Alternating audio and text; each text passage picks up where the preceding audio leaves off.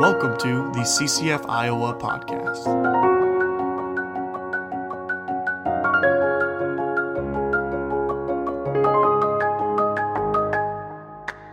Well, hey guys, welcome to the second to the last episode of Real Talk. The next episode isn't going to happen for another couple of weeks, so be on the lookout for that, but don't expect it to come until a couple of weeks from now. But tonight we're going to talk about something that I find particularly interesting. Let's put you in a scenario real quick. If you're on your deathbed and you think that you've lived a good life, but your family, your friends are around you and they kind of think vice versa, they think that your life hasn't been that good, that you're not a very good person, is there a way to determine who is right?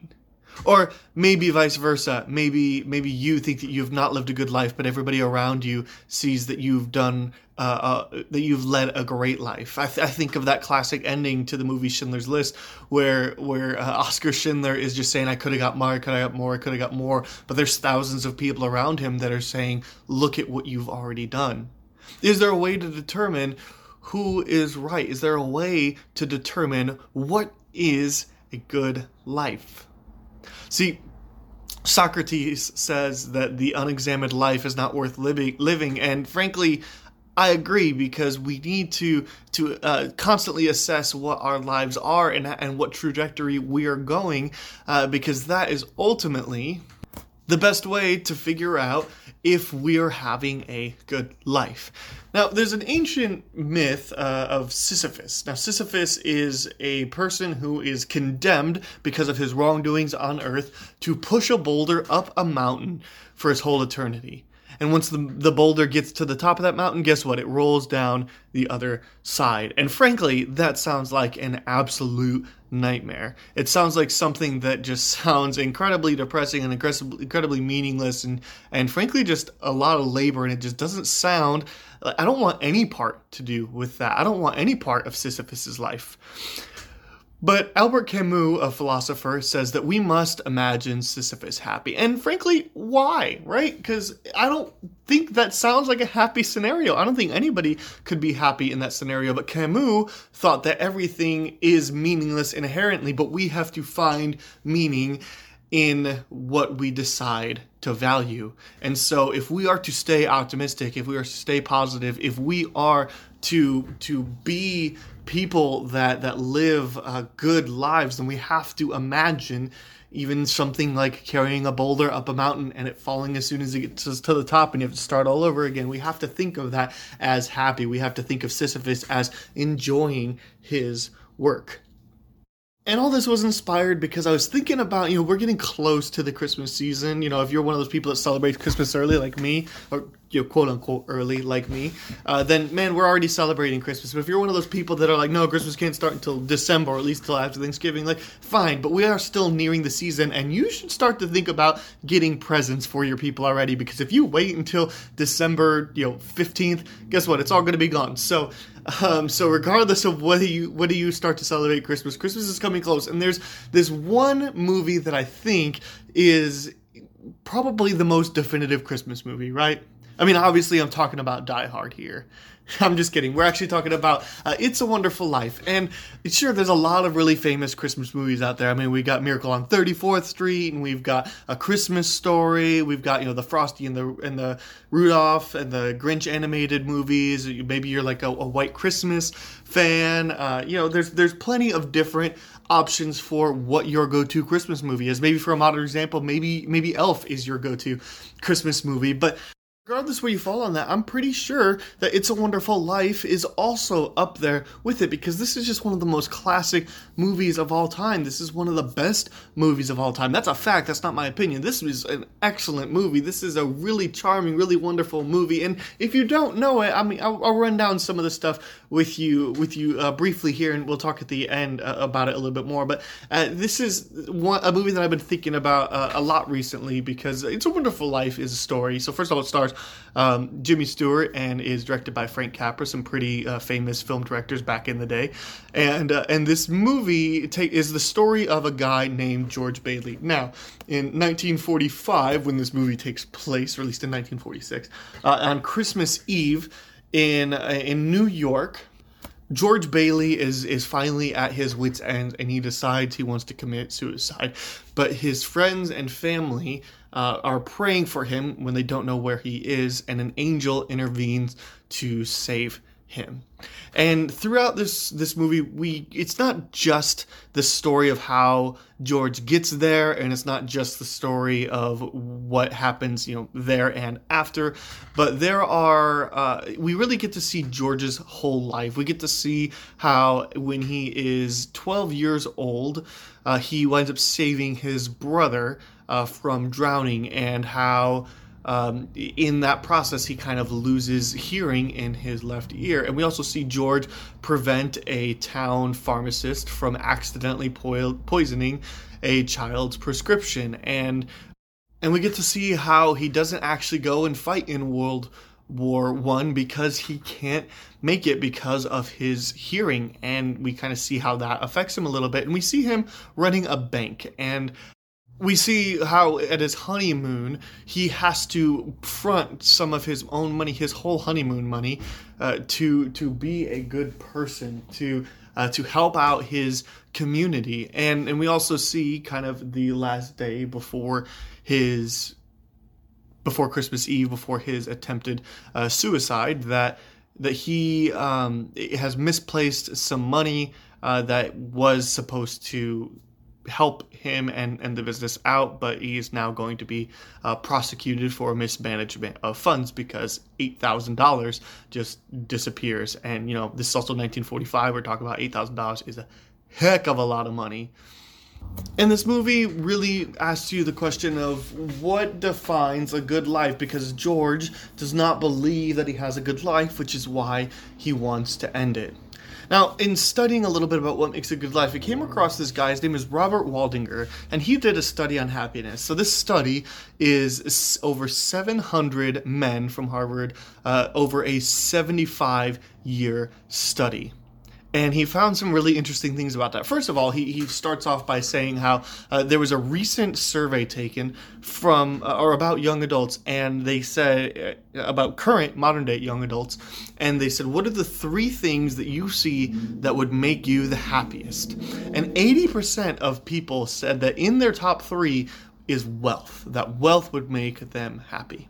And half of the people had fame in their top 3. Maybe knowledge is up there. Would you pick knowledge? Do you think that being smart or wise would be one of the top 3 things to make you happy? Well, over the course of this 75-year study, Robert Waldinger, of course, not being able to oversee all of it, but he is the 4th person to oversee it, what they realized that actually the thing that really matters is that good relationships keep us healthier and happier. See, because with the 80% of people that said that wealth would make them happy, I mean, sure, I'm a young adult. I would like some money because I would like to pay off my student loan debts. I think I would be a lot happier if I didn't have that weight on my shoulder. But this can't be the metric that defines our happiness, because then why are so many rich people so unsatisfied in life? And fame cannot be that, because why are celebrities, people that we look up to, why are they not the happiest people? Why are there so many cases of drug abuse and of suicides in the wealthy and the famous population, if that's the thing that makes them happy? Because happy people don't commit suicide and don't abuse drugs.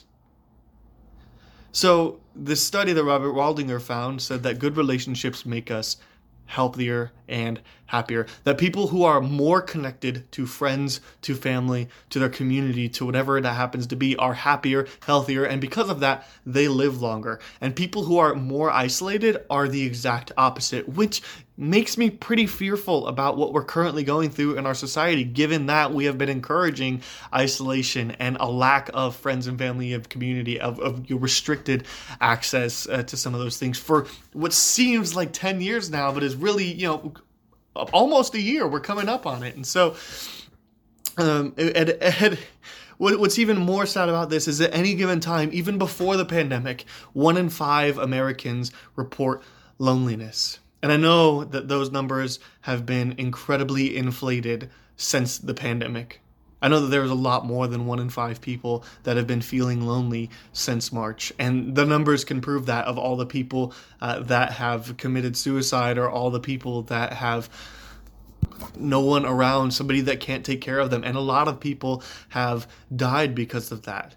But one other important distinction to make here about these people that says good relationships keep us healthier and happier is that it's not necessarily about quantity, it's about quality. If you're an introvert, if maybe you don't like a ton of people, if you don't really thrive off of people's energy, that's okay. It's not saying that you're going to live shorter and you're going to be less happier, because it's the quality of relationships. In fact, I think probably the opposite would suggest if you have a lot more friends, but none of them are very deep, I think that's probably more leaning towards loneliness and isolation. But if you have like 5 or 6 really good friends, or if you have even 2 or 3 just excellent friends, then those quality of relationships will keep you happy, will keep you healthier, and will live and will cause you to live longer. There's even been studies that for people who are in relationships where they're not happy, or where they're frustrated with their situation, where they're just not happy that they got married, it is actually better for their mental health, for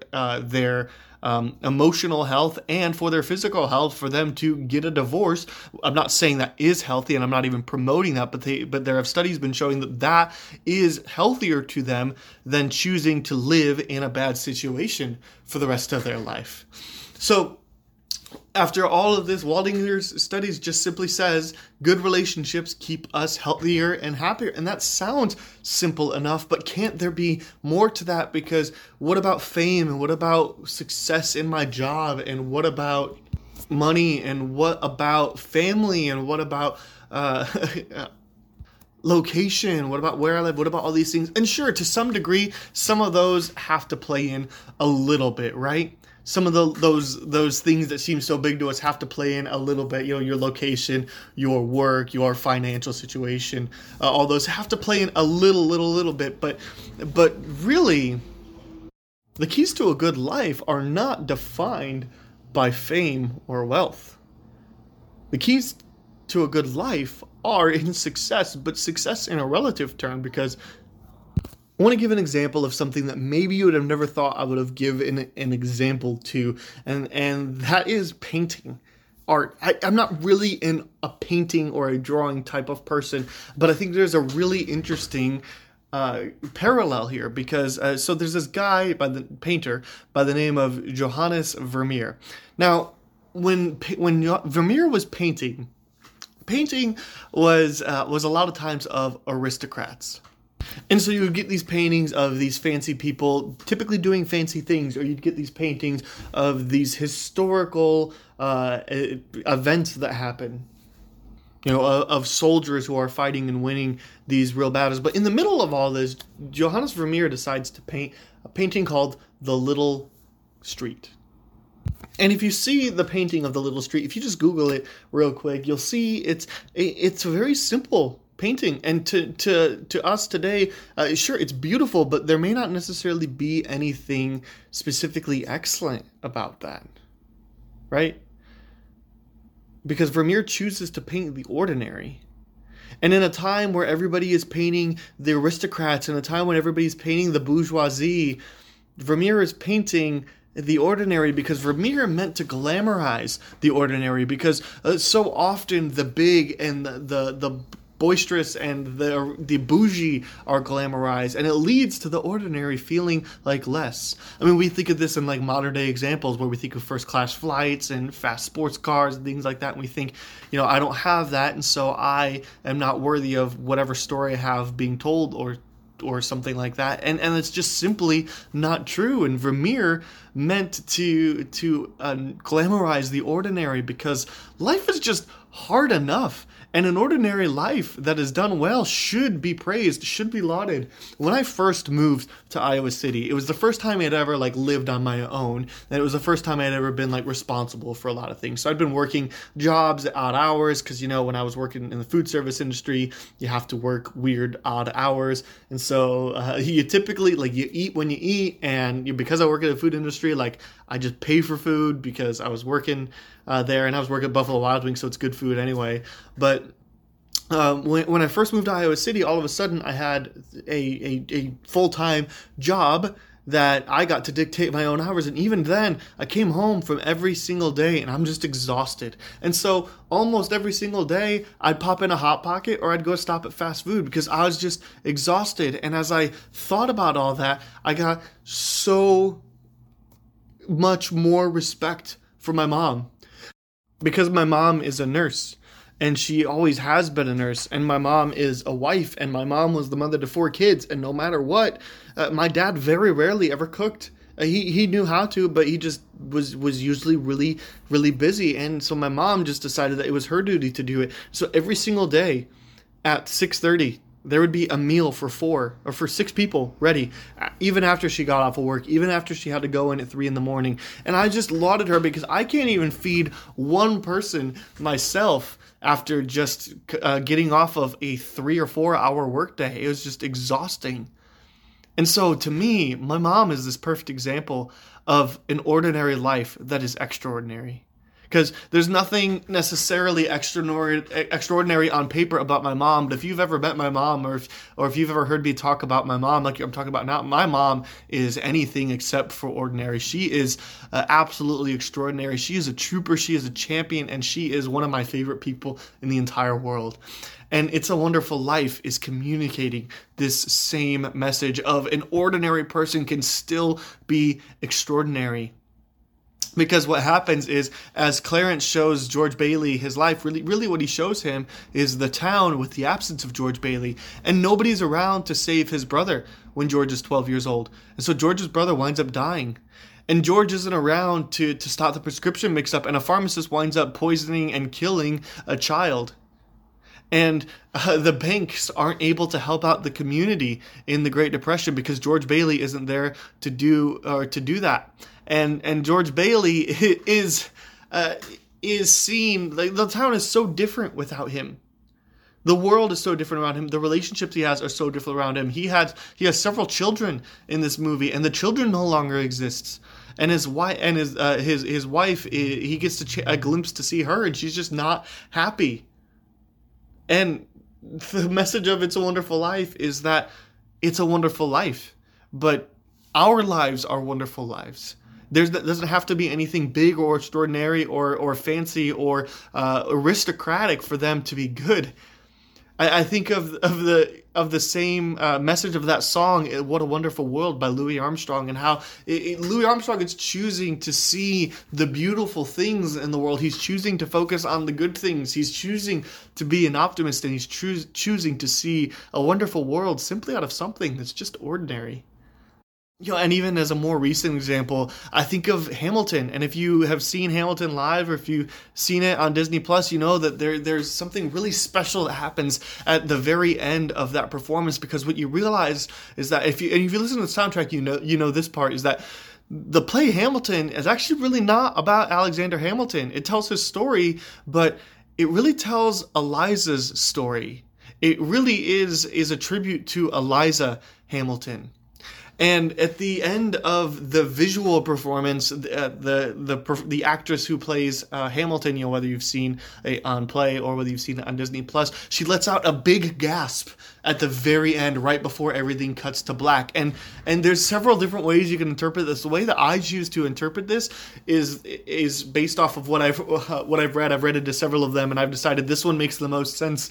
Is that as Lin-Manuel Miranda is walking Philippa Soo up to the front of the stage as they're talking about the orphanage and the legacy that's happened. She's talking about, she's getting to experience all these things, and you can see Lin-Manuel Miranda. I don't think he's Hamilton anymore. I don't think he's Alexander Hamilton. I think he is, in that moment, Lin-Manuel Miranda, and he is guiding Philippa Soo, who's playing Eliza Hamilton, up to the stage, and he's showing the audience who just got to see all the good that came from her life. And when we think of the Hamilton family, we should think of Alexander Hamilton because he is such an important founding father to this nation, the first treasurer and somebody who fought for the country in the Revolutionary War, and somebody who the Federalist Papers had a big involvement with, and somebody who just helped shape so much of what the foundation of America